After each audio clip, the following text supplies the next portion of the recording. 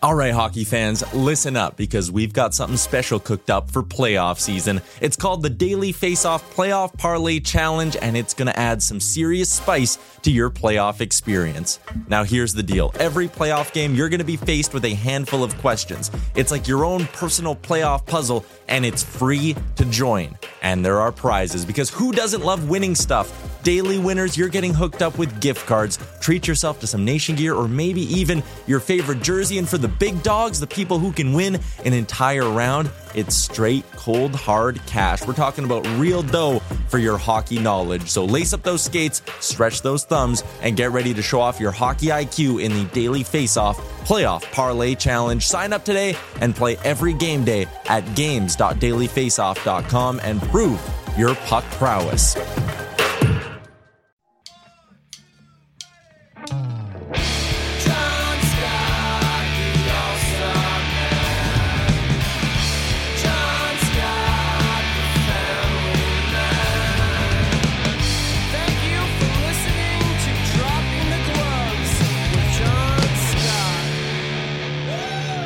Good morning, everybody. Welcome to another episode of Dropping the Gloves. Tim's here. I'm here. Everybody's happy. It's November 6th. Tim, how you doing? We've been talking for the last 20 minutes. So there's not really anything to catch up on. You had a boring weekend. I had a fantastic weekend. Par for the course. My life is fantastic. Yours is very forgettable. Not how you expected the opening to go. Do you want to know why mine was so good? Not really. I played a couple hockey games last night, and in the first period of my first game, I absolutely went bar down from the blue line off of face-off. I'm talking pating down. Everybody on the ice was like, whoa, and I felt so good. Was it Clapper?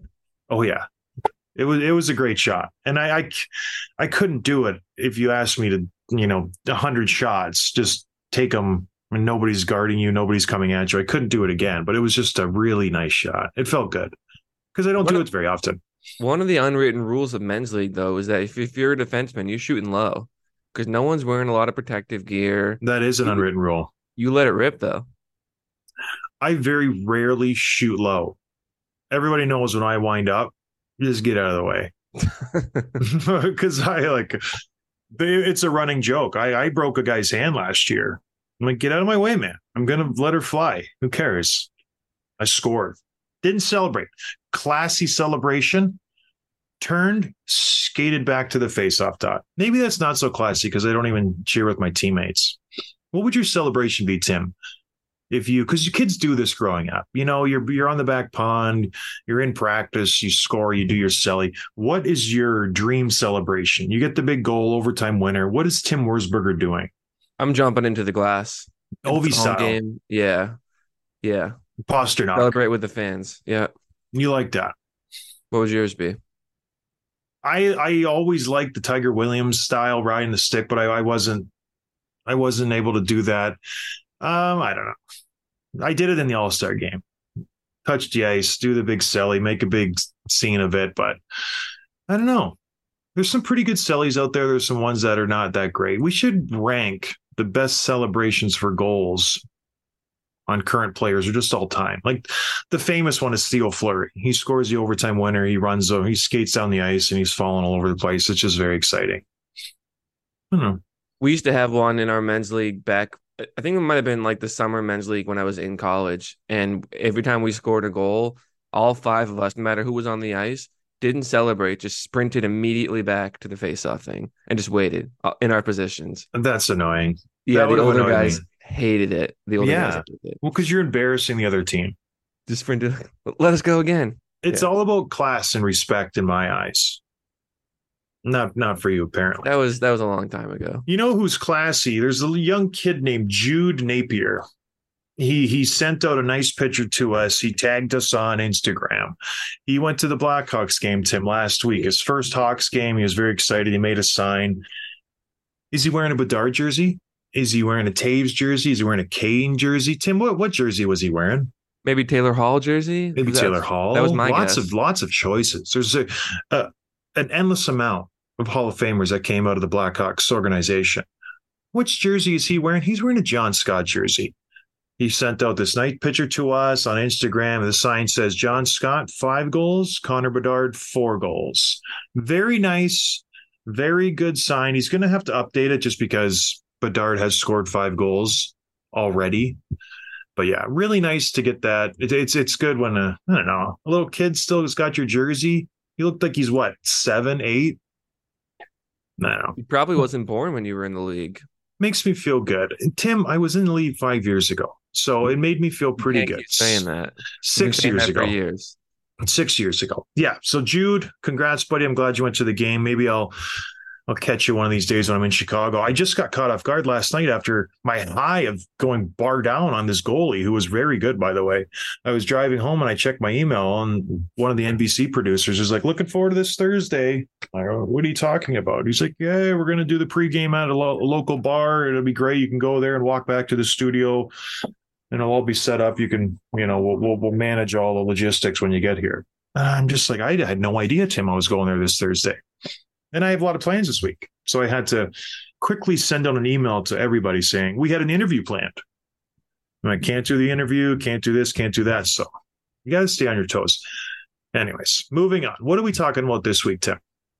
Well, I want to talk about Brady Tkachuk, friend of the show. We can spend just a minute or two on this. We don't have to spend a lot of time, but the Senators are struggling, and he had some interesting comments after the game. And he's kind of calling out his own fans a little bit, which I feel like in this situation was totally fair, and I don't think he's really being negative about him. He's just pushing back a little bit.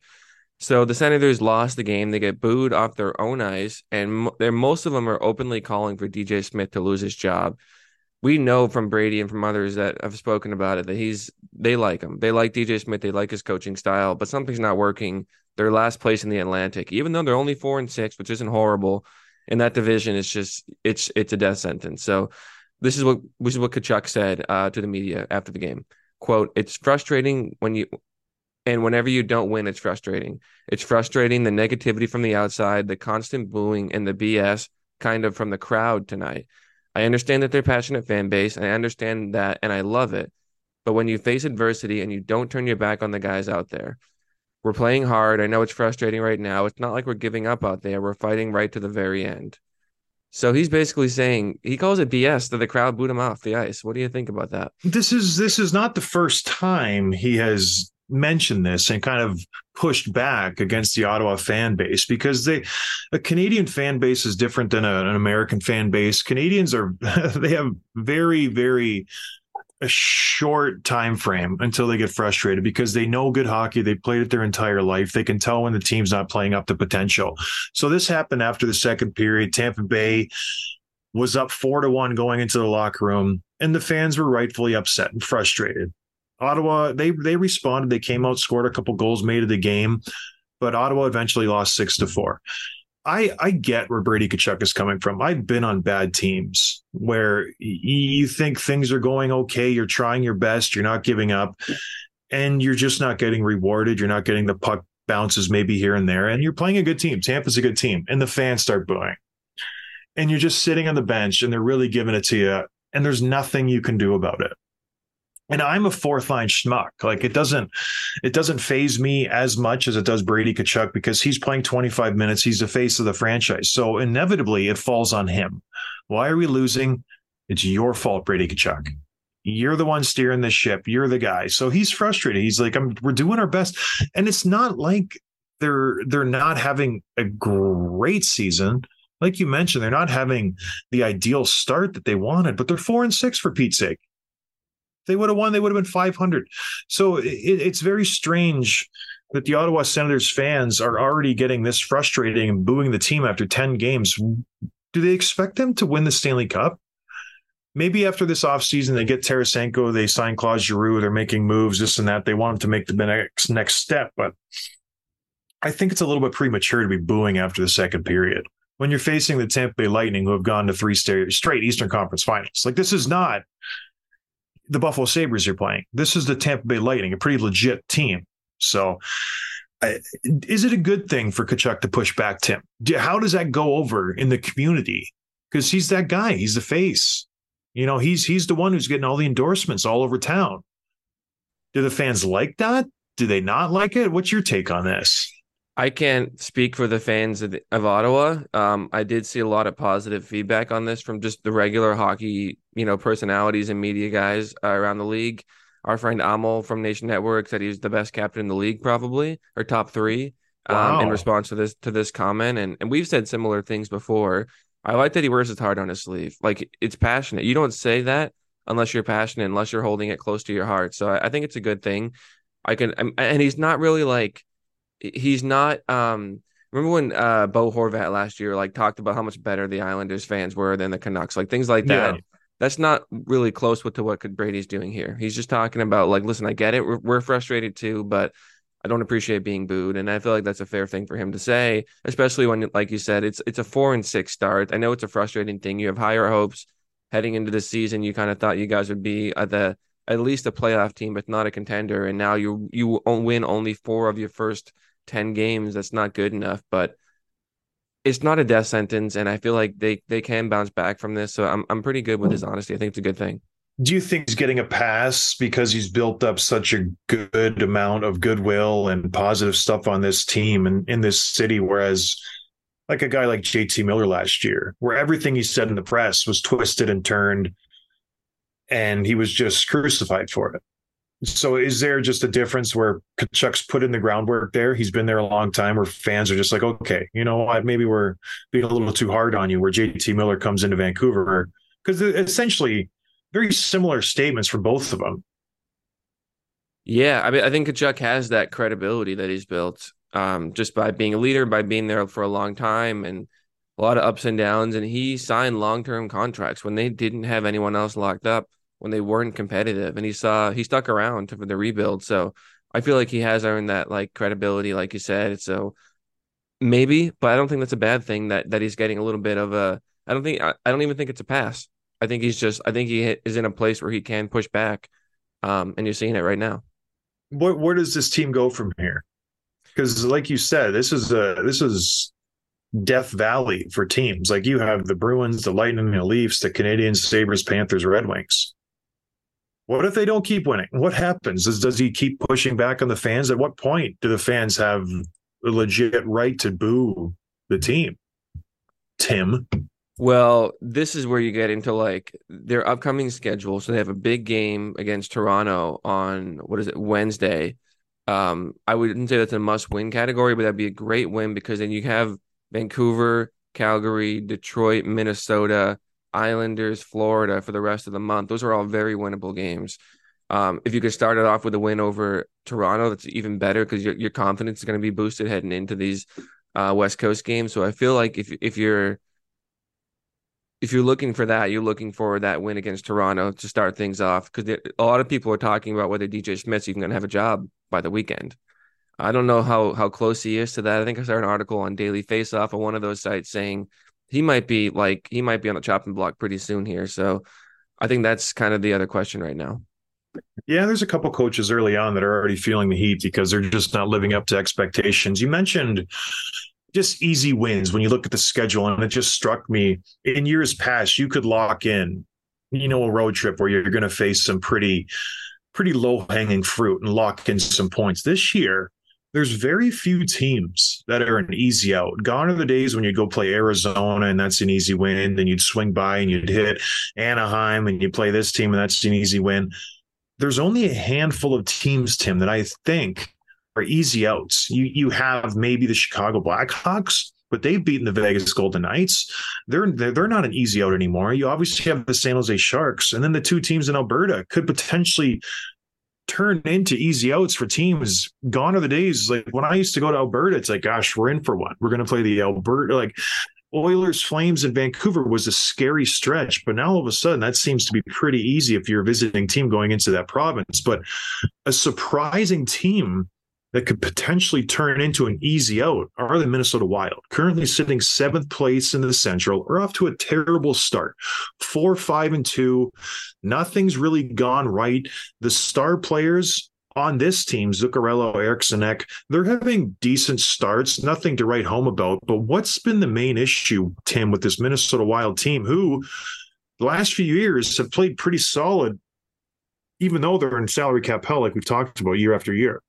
Yeah, there are a few things I noticed when I look at their stats and I look at their roster. The first one is you need more from Kirill Kaprizov. He's got 11 points, which is good, but you need more than 3 goals in 11 games from your star forward, really the driver of your offense.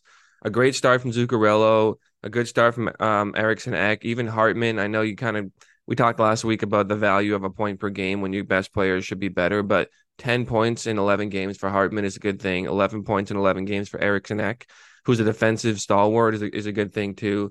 But Kaprizov, you need more. You need more offense from him. He should be at 6 or 7 goals by now, and he's only at 3, which is concerning. The other thing is that the goaltending. Fleury has been okay. He's 2.68, I believe, his goals against. Save percentage below 900, so that's not good enough. But he's been okay. However, Gustafsson has gotten the bulk of the starts. He's gotten, I think, 6 out of the 11 games he started, and he's been pretty terrible. I'm surprised we haven't talked about this sooner. His goals against is almost 5, 4.89, 8.71 save percentage. Like, that is really, really bad. And the third thing I think they're missing is that number one defenseman. Dumba's gone. He's in Arizona now. Spurgeon and Goligoski are on the LTIR. You still have Brodin, who's a stud. You have Jacob Middleton, who's a defensive. He's like a 6th, 7th defenseman. Yeah. He's leading the defenseman in points with 7. Like, that's obviously not going to keep up. So you're missing that guy who's going to run the power play, who's going to log the heavy minutes, who can kind of do everything defenseman. Spurgeon's probably that guy, and hopefully he's healthy soon. But to me, those are the 3 things that stand out. Yeah, this team is not it's not good. Not good at all. When you look at the goaltender, Gustafsson, he was brought in, he got traded for Cam Talbot. Talbot didn't work in Minnesota, so they thought they'd switch it up. Atrocious, just absolutely awful. They just gave him this big deal this offseason. What is he making? $3.75 million. It's not good enough. Marc-Andre Fleury finds himself as a starter. At 38 years old, he probably went in thinking, maybe I have a good year, I get traded to a contender, and I can be a backup just like Jonathan Quick is or something like that. All that aside, they're not a good team, Tim. I think the shine is finally starting to wear off. The reality setting in. The year after year of this salary cap hell because of Zach Parise, Ryan Suter is starting to set in. They overachieved the last few years. You can't compete when you're eating $15 million in salary cap. It just isn't possible. So if everything isn't going right, if Matt Zuccarello isn't playing incredible, if Kirill Kaprizov isn't scoring highlight reel goals, Matt Boldy, injury issues already this year. I think he's only played 5 games. He's only got 1 goal. So maybe he's starting to come down to earth a little bit after that great sophomore campaign. I don't know. I don't know what else you can expect from the Minnesota Wild. In my eyes, they are an easy win these days, which is hard to say because they have pieces that are good. But when you can't have $15 million to spend on hockey players, that's a big deal. And then you look on your back end and your star defenseman who's making $7.5 million is out. So you're missing $22 million worth of players. And I know Jared Spurgeon goes on the LTIR and it frees up $7.5 million, but it's not like you can go out and find a guy for $7.5 million that's as good as Jared Spurgeon. You can't. It's just impossible. So you do what you can do, but it's just, what's that, Sam? What were you going to say? Just give me a random team, any team. Just pick a random team. Well, let's go with the Seattle Kraken. Okay. I'm going to pull up what you can get for $15 million on this roster. It's basically anyone. And that's a bad roster. Yeah. Every 2 guys on that team you could bring to the Minnesota Wild. 3. There's no forward making more than 5.5, and the only guy defenseman who's making more than 4.6 is Vince Dunn at 7.3. Like, you can go get Schwartz and Eberle and Adam Larson. Like, you how much bring better over is their that whole team first make? line. So imagine taking Seattle's first line, plunking it in Minnesota, then adding Vince Dunn. It's a pretty solid team. Yep. So Billy Guerin has had this task of icing a competitive team for the last few years now, when you're basically eliminating a first line, maybe a second line, because Seattle is a strange team where they really don't have a superstar making a lot of money. They have a lot of good second line players. But yeah, it's you can't compete in today's hockey where you're really focusing on that star player and those really high-end guys to anchor that first line, then you fill in around them. We're seeing teams struggling now because they have those high-end guys and they weren't able to put the pieces around them to supplement that first line. Edmonton Oilers come to mind where it's like, okay, we have a first line. they're not really working out. Colorado Avalanche are still trying to piece together the players to go around their first line, but luckily they have world-class defensemen. They have a good goaltender in place. It's not like the Minnesota Wild have a Cale Makar in the back end. They don't have those types of players to kind of buttress up a poor third or fourth line. So I don't know. They're an easy out for me, Tim. I think when it comes down to it, if I'm going into Minnesota, I'm expecting to come out with 2 points now. Whereas last year and the year before, I was like, this is a good team. We got to get up for this team. I just don't see them being the threat they were in years past. Am I wrong? No, this is not going to get, I would say it's going to get ugly, but it might get ugly. You're $15 million off the cap this year and again next year. Like, it's not going to be pretty for a little bit, which is tough. And it's not Bill Guerin's fault, but he's going to have to clean up this mess. If he's around in 2 years, he's going to have so much fun when he gets that money coming off the books, and then the cap eventually will rise this year and the next year. So he's going to have probably $30 million to spend in one offseason where he's just been counting quarters the last few years trying to make things work, shaving money. Now, if you're a Minnesota Wild fan and you're betting on your team, you're experiencing lots of losses. I'm talking losing left and right. If you were a Minnesota Wild fan losing those bets and you were signed up with Give Better, it wouldn't sting as much, because even though you're losing, your favorite team is going downhill, you would still feel good because 25% of all of those losses would go to charity. Now, if you're not signed up with Give Better, you better do it soon, because gambling is fun. Losing, not fun. Giving some of your losses to charity, a lot of fun. You can pat yourself on the back. So go to givebetter.app/DTG right now. And it gets better, Tim. You take a quick survey, you get a chance to win 2 tickets to any NHL game you want, any day you want, any place you want, lower bowl tickets. It's a fantastic offer that's only going to last for another 2 weeks now. They're drawing November 27th, so get going quick. Sign up at givebetter.app/DTG for a chance to win 2 tickets to any NHL game in North America. It's a great deal. They're a good company. They're trying to do good stuff in a market that is a little slimy, online gambling, but everybody enjoys a good bet on a team, especially if they're your team like the Minnesota Wild. So why not make some good out of a loss? 25% of all your losses go to charity. You can write it off for Pete's sake. It's a win-win. So find them in our bio. Give Better, social, responsible sports gambling, Tim. All right. We talked about the Minnesota Wild, a team that's kind of on the downward slope. What's a team that's surprising right now? This is the team we just touched on just a little bit last week, the Anaheim Ducks. They've now won 6 straight, including beating Vegas last night, handing Vegas their first regulation loss. They also beat Boston during this stretch here. So the playoffs started today. Anaheim's in it, which I don't think many people saw coming. What's happening? Well, Mason McTavish leads the team with 13 points. He had 43 last year in 80 games. So this is having a breakout year. He's going to probably more than double that if he keeps this up. And then Frank Vatrano is tied for second in the league with 9 goals. He's already had a hat trick. He's just scoring in bunches right now. Rookie Leo Carlsson, the kid, not putting up a ton of points yet, but he's getting a lot of praise and a lot of positive feedback in what I'm reading about just being already an NHL-ready player, even though he's only 18, I believe, making big plays for the big team. And what's interesting is that all these things are happening well, right? And you would think, okay, they're young, up-and-coming team. Their young skill guys must be leading the charge. Zegras must have, 10 points? Maybe he's had a quiet 8 points. He has 1 goal and 1 assist. That is the exact same stat line as his teammate, Radko Gudas. 11 games, 1 goal, 1 assist. What's going on? Pat Verbeek knew better.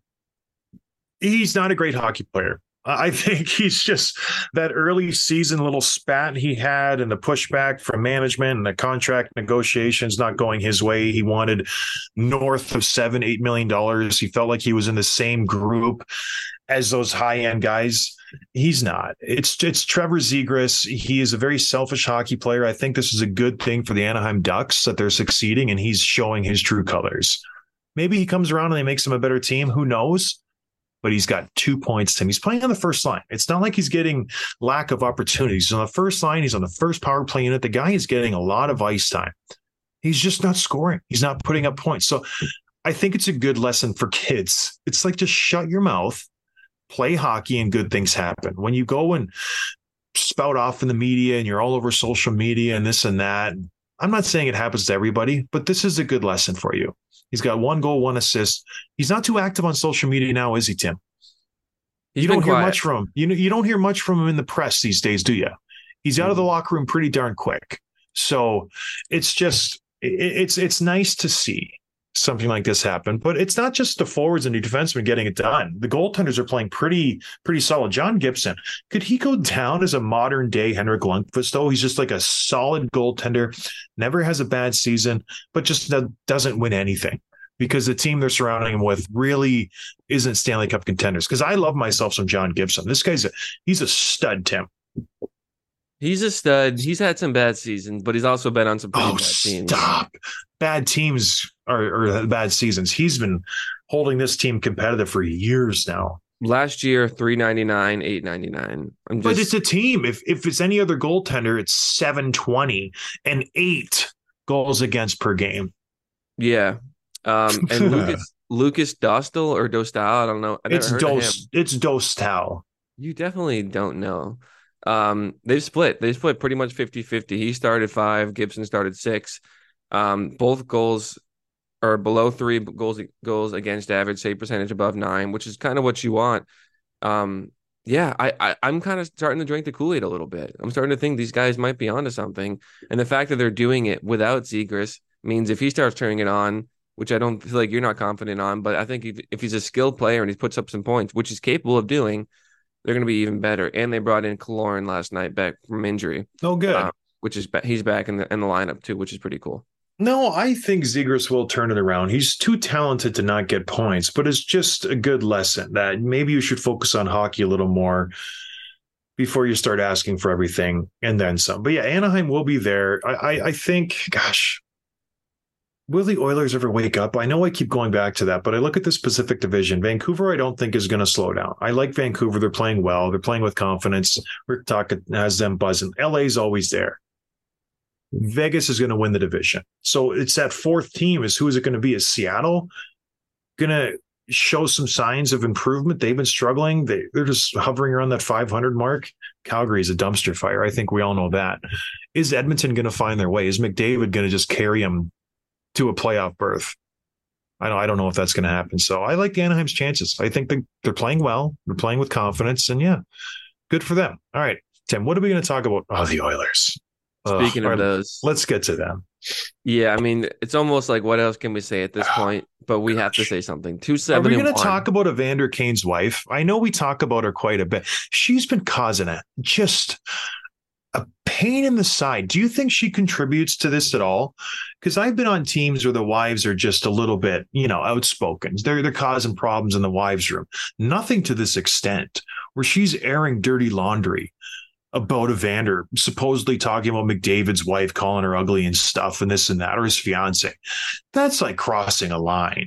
And that's just the latest barrage of her throwing just haymaker after haymaker at Evander Kane. It's just, do you think she's going too far? Well, if you take it for what it's worth, and she is a mother who doesn't have access to her child. Have you seen the SNL skit? I'm your mother. No, it's Fred Armisen and Zach. What's the guy's name? He was in Baywatch. He's like a heartthrob. Efron. Yeah. Galifianakis. Zac Efron. Yeah. Go check out that skit. It's really funny. Fred Armisen. I'm your mother. And he's like throwing glass cups at him. It's one of the best SNL skits I've ever seen. Anyways, I will watch it. Yeah, she's a scorned mother for sure. Like if your child was taken away, is there something you wouldn't do? It depends on who took the child, right? Yeah, I mean, I don't know. I go back and forth on this because sometimes I'm like, well, this poor woman, right? And Evander is like, if where there's smoke, there's fire, and he's had all these issues, and she doesn't have access to her little baby. And then I read stuff, I'm like, I think she's a liar. I think she's making a lot of this up. And then it's also the court system wants the mother and the baby to be together. So the fact that they're not really speaks. On the flip side, maybe it's just because he has better lawyers and he's spending millions and millions and she can't afford it. So it's just like, I I don't know. Does he have that money though? He was left with nothing when he got sued by all those casinos and he filed for bankruptcy. Yeah. It's a toxic situation, Tim. It really is. And you were saying she's making a ton of money on her side gig, which is definitely eye-opening. If I'm trying to get my kid back, I don't think that's the angle I would take, but it's not a good situation to have around a professional sports team.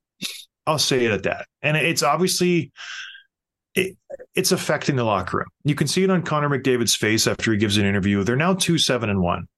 This is the second worst start in team history. The worst start was 92-93. They were 1-8-1. They are 2-7-1, everybody. This is not a good hockey team, but you have the two best players on the planet, which is so bizarre that those two things can coexist at the same time. But here we are. It is what it is. This was a buy or sell segment. We didn't really do it with the first two teams. Are you finally selling? I was a little worried when McDavid went down with the injury. You weren't too much because you said the Oilers were deep. Are you ready to concede that they're in big trouble? You shake your head and you roll your eyes like, I didn't say that. I said we have the receipts. You said they're a deep team. Them credit for. And now are you ready to concede that they're not very deep? Yeah, well, they're not deep. Because even, man, that look that Draisaitl gave the reporter when he was asked if they were a one-man team, and he looked up like, are you out of your mind? And then they lose a bunch of games, and McDavid comes back, and they win that one Heritage game, yeah. And then they start losing again. And it's like, geez, Louise. Is McDavid even, how healthy is he? You know, like he's still putting up points, but not the pace that he's used to. No, he's usually at double this when he start the season. And he spoke at their last loss, which was Nashville, I think, and he said it's a death by 1,000 paper cuts. Like they're in pain right now. And it's kind of like Brady. It's the frustrating thing, except there's just I don't know. It's bad. It's just bad. So here's my question. Draisaitl was asked that question, and he gave a very quizzical look. Like, are you seriously asking that question? Do you think he's unaware at how bad the team is when McDavid's not playing? Like, he seemed to be offended, but maybe they are fooled. Maybe they do think they're Stanley Cup contenders, and maybe they do think that they don't need McDavid as badly as they do. Because the question was a little unnecessary at that point, but it's obvious. If McDavid's not 110% carrying this team, they're terrible. And Tim, I'm not even being exaggerating a little bit. They're a bad hockey team when McDavid's not the best player on the planet. And I think they're showing it. They have no offensive jam. They have no pace in their play. Their defensive zone is terrible. And don't even get me started on their goaltending. Jack Campbell is atrocious. The fact that he's still playing on an NHL roster boggles my mind. The only reason he's there right now is his contract. You can't send him down. You're going to have to eat that cap. His numbers, he's 4.5 goals against per game. He's played 5 games. He gives up 4.5 goals against him. That's 23 goals. It's awful. His save percentage is 8.73. And Stuart Skinner, the saving grace last year, everybody thought he was the second coming of Grant Fuhrer. This guy, let's anoint him the savior. He's going to be our goalie of the future. Gone are the days of Mike Smith and this and that. He's 1-3 with a .86 save percentage. Goals against 3.62. Both of their goalies suck so bad. But is this a case of the defense or the goaltenders, the chicken or the egg? I don't know. Their defense seems that I thought they had it all figured out. They made a good trade. They bring in some good players on the back end. It's not working. Can you finally just call this team what it is? They had a good few years where they were on a good run, but now they're just a bad hockey team. I wonder how much of it too is like, eventually teams are going to catch up with you, right? Like if you have the two best players in the world and you can do a lot of crazy things on the ice, you're going to win some games, but eventually they're going to understand how to play against you. Do you think some of that's happening too? Well, I don't think it's that, because teams have always known how to play against these guys. You try your best to lock down McDavid. And if you can't do it, but you try to contain him. And I think this year he has lost a step. He's injured. He's not his usual self. And I think teams are able to slow him down. Even I bet he's clipping along at 70% right now. And he's still got 10 points in 8 games. He's a once in a generation player. Like he really is that good. But when he's not playing to top speed, this team sucks. Like it really does. I know I keep saying that, but it does. You bring over who just got a big bonus? Connor Brown, I saw it. He just got a $3.5 million bonus because he played 10 games. He was going to be the guy playing with Connor McDavid. They played in juniors together. He was going to ride shotgun again with him and Hyman, and there was going to be Draisaitl on the second line with Kane and Hopkins. It was going to be great. Connor Brown has 0 points. 0. He stinks. And they're going to give him $3.5 million for his 10th game play just because he had that bonus in his contract. So they signed Sam Gagner. Like, what is this, 2020, like 12? All these contracts these teams dole out. Always, he's going to revert back to the player he was. They never work. The Hawks tried to do it in 2016 or 15 or 17 when they brought back everybody. Yeah. And it never works, Tim. So I don't know why GMs continue to try to go back to this well. Oh, he's going to, he feels comfortable here. He's really going to, revert back to his good times. Never happens.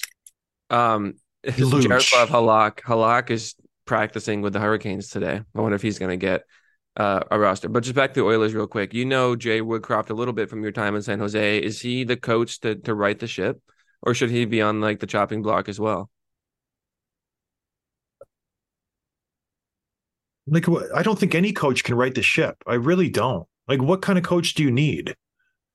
Do you think a coach is going to come in who's like a hard-nosed, busting balls coach is going to come in and be able to jive with McDavid and Draisaitl? I don't think so. What kind of coach works in this environment? Well, just if you drop in Cassidy or a John Cooper or Brindamore, do they start winning some games? I really don't think so. Like, no. I think Woodcroft is a good coach for this group. He's an offensive-minded coach. He really teaches the game. He's smart. He's good with kind of numbers and this and that. And they had some early success with him, but they don't have the horses in the stable. This is a bad team. They're not deep. Like, they have 3 or 4 up front that are legit NHL players that can score goals. Their third and fourth line, I think, haven't scored all season. Like, they're not a good team, Tim. I think we can stick a fork in the Oilers. They're done. They will not make the playoffs. I'm selling hard on this team, as hard as I can. I'm holding out just a little glimmer of hope. You're the optimist. You really are. You're eternal just because optimist. of McDavid and Draisaitl, just because of how good they are. She won't cheat on me again. She said she wouldn't.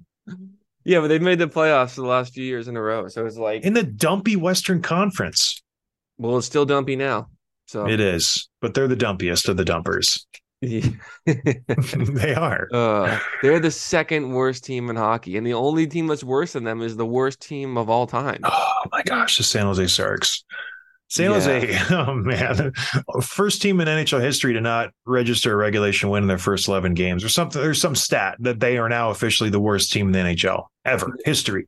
The third or fourth team ever to let 10 goals in back-to-back games.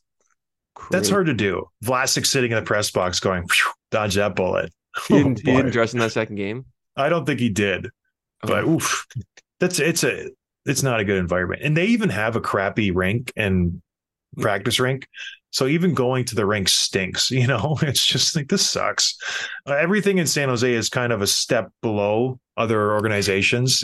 For whatever reason, the owner doesn't want to invest in the team too much. It's just not a good spot. I wish we can go back to like early years of the show from 2020 and you talking about how ugly it's going to get for this team when all these contracts, not that you were the only one saying it, but we talked about this for years. Oh, yeah. And this is worse than we imagined. I said them, I said the Capitals, and I said the Penguins. The Penguins are still trying to hold on for their dear life. But look at the Capitals are bad. Penguins are bad. Sharks are bad. Penguins are still like at the bottom of their division as well, except now their goals for just shot up after this one game. So you think they're more competitive than they are, but they're not. It's called the Sharks effect. Yeah. Not the butterfly effect. Play the Sharks, their goals for goes up through the roof. All right, let's do some quick hits, Tim. Yeah, these quick hits are brought to you by DoorDash. When you need quick delivery, go to DoorDash. Try promo code NATION25 for 25% off your first order and free delivery. Valid only right now in Canada, but for the U.S., we're coming for you soon. Kind of a controversial play over the weekend here. Mangiapane of the Flames was suspended for 1 game for cross-checking Jared McCann, who was down on his stomach, facing away, and he had a nice two-hander to the back of the neck. A lot of people think it should have been more than 1 game. What did you think?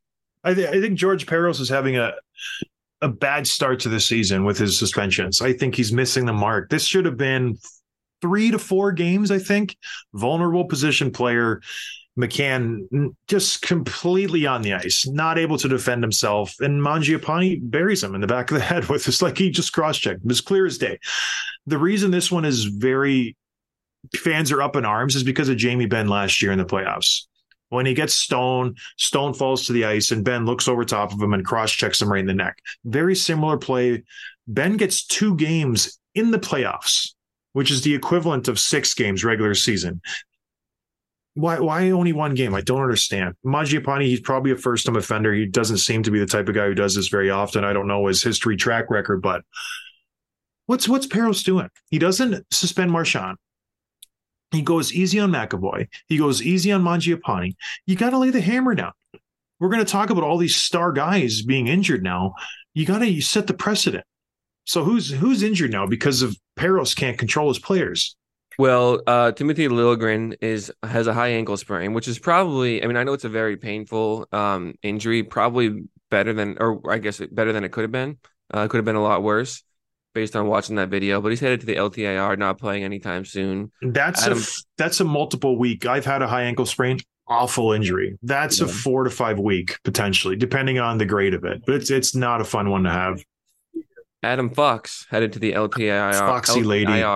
After collision with Sebastian Aho last week. Dangerous collision. I don't know if you caught it, but kind of he was going into the offensive zone. Sebastian Aho catches his knee.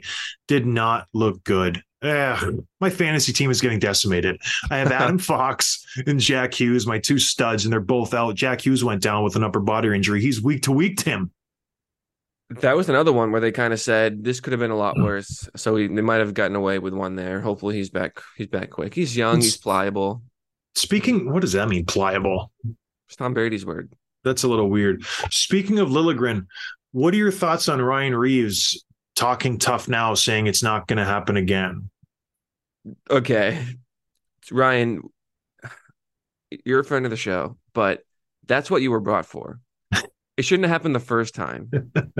And then he says, well, Brad was lucky he wasn't on the ice again with me the rest of the game. And there's footage. There's 2 clips where they were on the ice at the same time. Oh, no. No. And someone pulled the receipts. It's like, oh, if only. And then here it is. And it was like, I don't know, like maybe 30 to 40 seconds total. But you were. And so man. Reeves. Yeah. And I hate that he keeps getting asked about it. I'm sure he doesn't want to talk about it either. But just ugly. And even Sheldon Keefe said, quote, I hate everything about it. The lack of response, which is, I mean, it's a nice quote, but it's just like too little, too late, man. Yeah. It's brutal. It's Ryan is getting a taste of Toronto media. He's probably been saying this stuff for years in Vegas, in St. Louis. Nobody really follows up. Toronto's a different animal. Everything he says is analyzed, put under a microscope, and it better be true. Because if it's not, you're going to be lambasted all over media. And he is, rightfully so. He's having a terrible start to the season. He's -8, 0 points. He needs to do better. I think he would be the first guy to say that. In this situation, he should have tapped Keefe and said, hey, do you want me to go after him? Yes or no? It's a close game. I think it was 2-2 at the time, maybe 1-1 or whatever. It's a divisional game. Keefe says no, then you take his number and you try to get him back. You don't say stuff in the media because now if he does something when they play each other December 2nd, he's going to get suspended. It's premeditated, this and that. You just keep your mouth shut. You go about your business. Then a month later when you play him, you bury him. You absolutely bury him. Well, assuming Lucic is back by that point, does Reeves – Lucic isn't going to let him go with anyone else but him. Yeah. Right? So it's like, is this finally going to happen? Because if Reeves goes after someone besides Luch, when Luch is saying, you go through me now. I mean, even Trent Frederick, I would say Luch still wants that one. So, without a doubt. Frederick is a middleweight at this point when it comes to Ryan Reeves. Like they're not in the same weight class. He would fight him. He would, but they're not in the same weight class. Yeah. So I think you have to fight. You have to. Like there's no other way around it. And it's one of those things I remember going into Boston after the Ryan Miller incident. And I was fully expecting to fight Lucic, Chara, and Thornton that night. I was brought in to calm the storm, to be the guy to say, you're not doing this to our team anymore. We went into Boston, first game of the year, and I said, I'm going to fight all three of you. And it was matter of fact. I said, Thornton, Luch, Chara, bing, bing, bing. I dummied Thornton. I looked at Chara and Lucic, and I said, that's one, you're two, you're three. And those guys were picking up quarters the rest of the game. And you go watch the tape after I knock out Thornton. I turned right to, I don't know if it was Lucic or if it was Chara. I said, he's one, you're two. And that was it. And so the expectation now is for Ryan Reaves, you have to take care of business. Like, that's it. Like, this is your job. You were paid a handsome amount to come to Toronto. You gotta go buck up, man. Like, it's time. So I'm excited. December 2nd, I think, or the 3rd. Yeah. Your allegiance to the Bruins, it bothers me a little bit. I'm telling a factual story and you're rolling your eyes like I'm lying. Well, here's the thing. You talk about my allegiance to the Bruins. They're having the best start ever, even coming after the best season ever last year. And we barely talked about them this year. So I feel like, other than them being in trouble, which I have owned, so I feel like I've done pretty well for myself. You have done good in that regard. But yeah, we'll talk about them next show. They're 9-1-1, 19 points. It's incredible. The last 2 years, they could go down as probably the best regular season team ever in all of sports if they continue this. And they would have a banner in the rafters if not for that selfish prick, Patrice Bergeron, inserting himself in the lineup in round 1 when they're up 3-1 versus the Florida Panthers. Isn't that amazing? Thanks for listening, guys. Have a great night. Cheers. See you Wednesday. Well, have a great night and a great morning. We appreciate all the support. Tim's going to go drink his sorrows away with his Crown Royal. We'll talk to everybody next week. Cheers, everybody. Thanks for listening to Dropping the Gloves with John Scott, a member of the Nation Network of Podcasts. Subscribe wherever you get your podcasts from to never miss an episode.